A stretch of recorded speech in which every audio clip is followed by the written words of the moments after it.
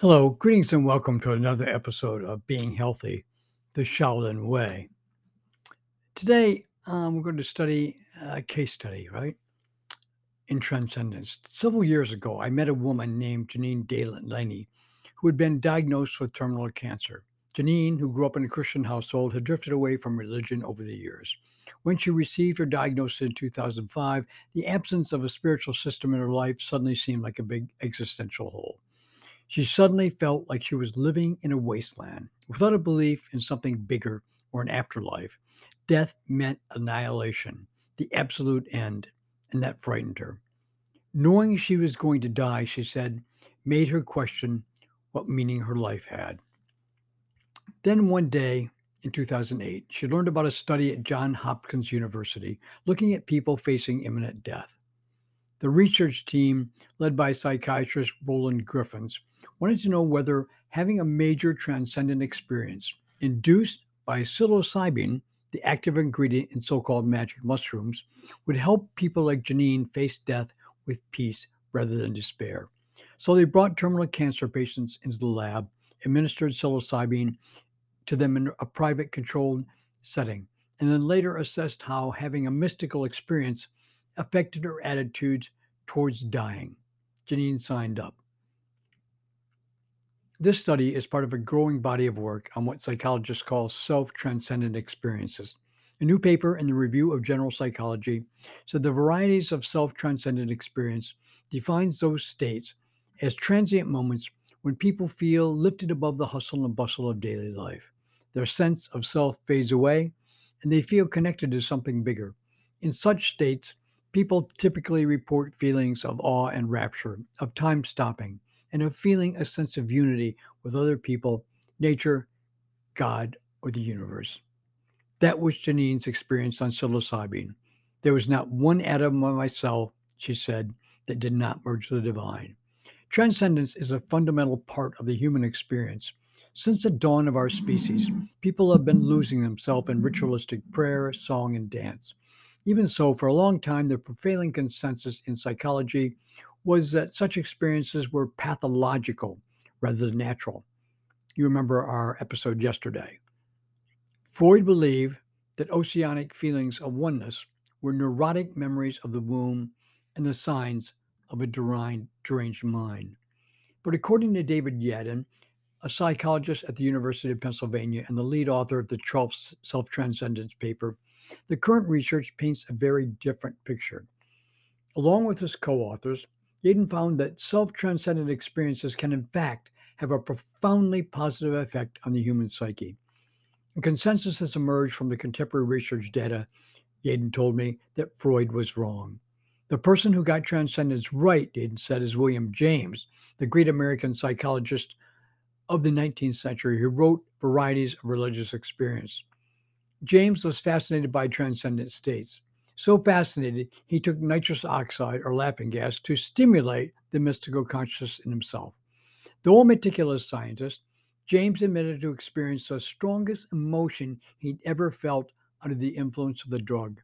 Based on that experience, he concluded that during transcendent states, we slip into an altered state of consciousness, different from our ordinary waking or rational consciousness.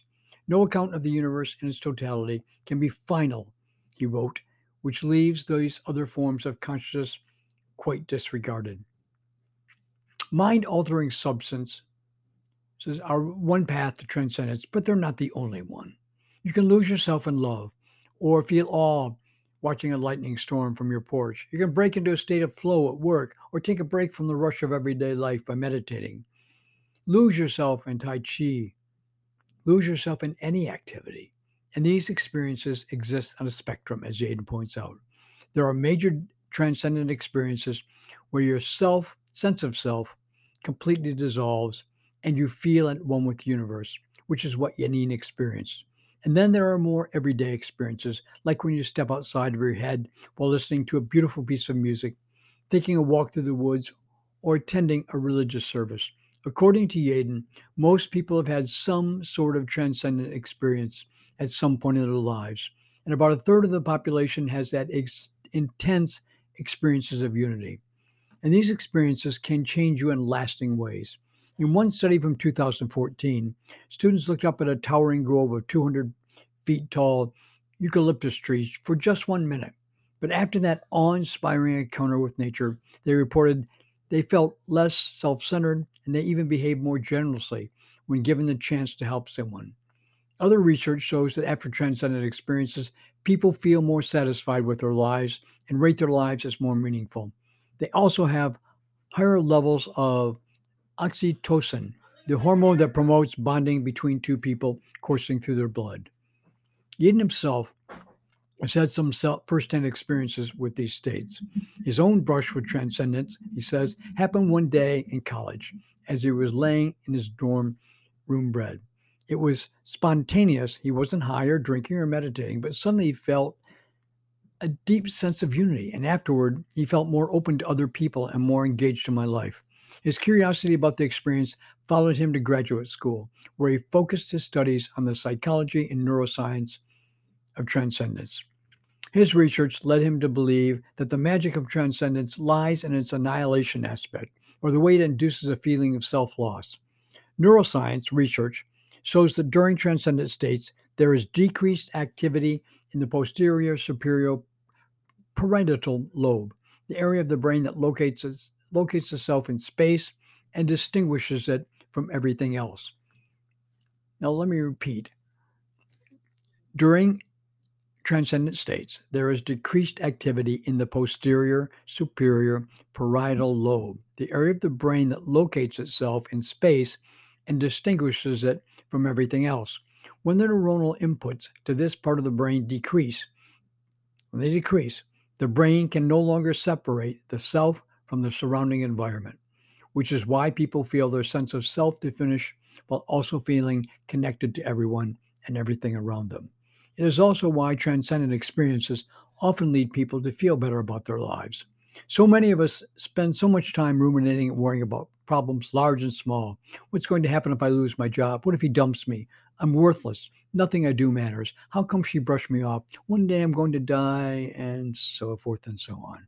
In most cases, a transcendent experience washes these destructive thoughts out of our minds. When self temporarily disappears, Yaden and his colleagues write, so too many of these fears and anxieties.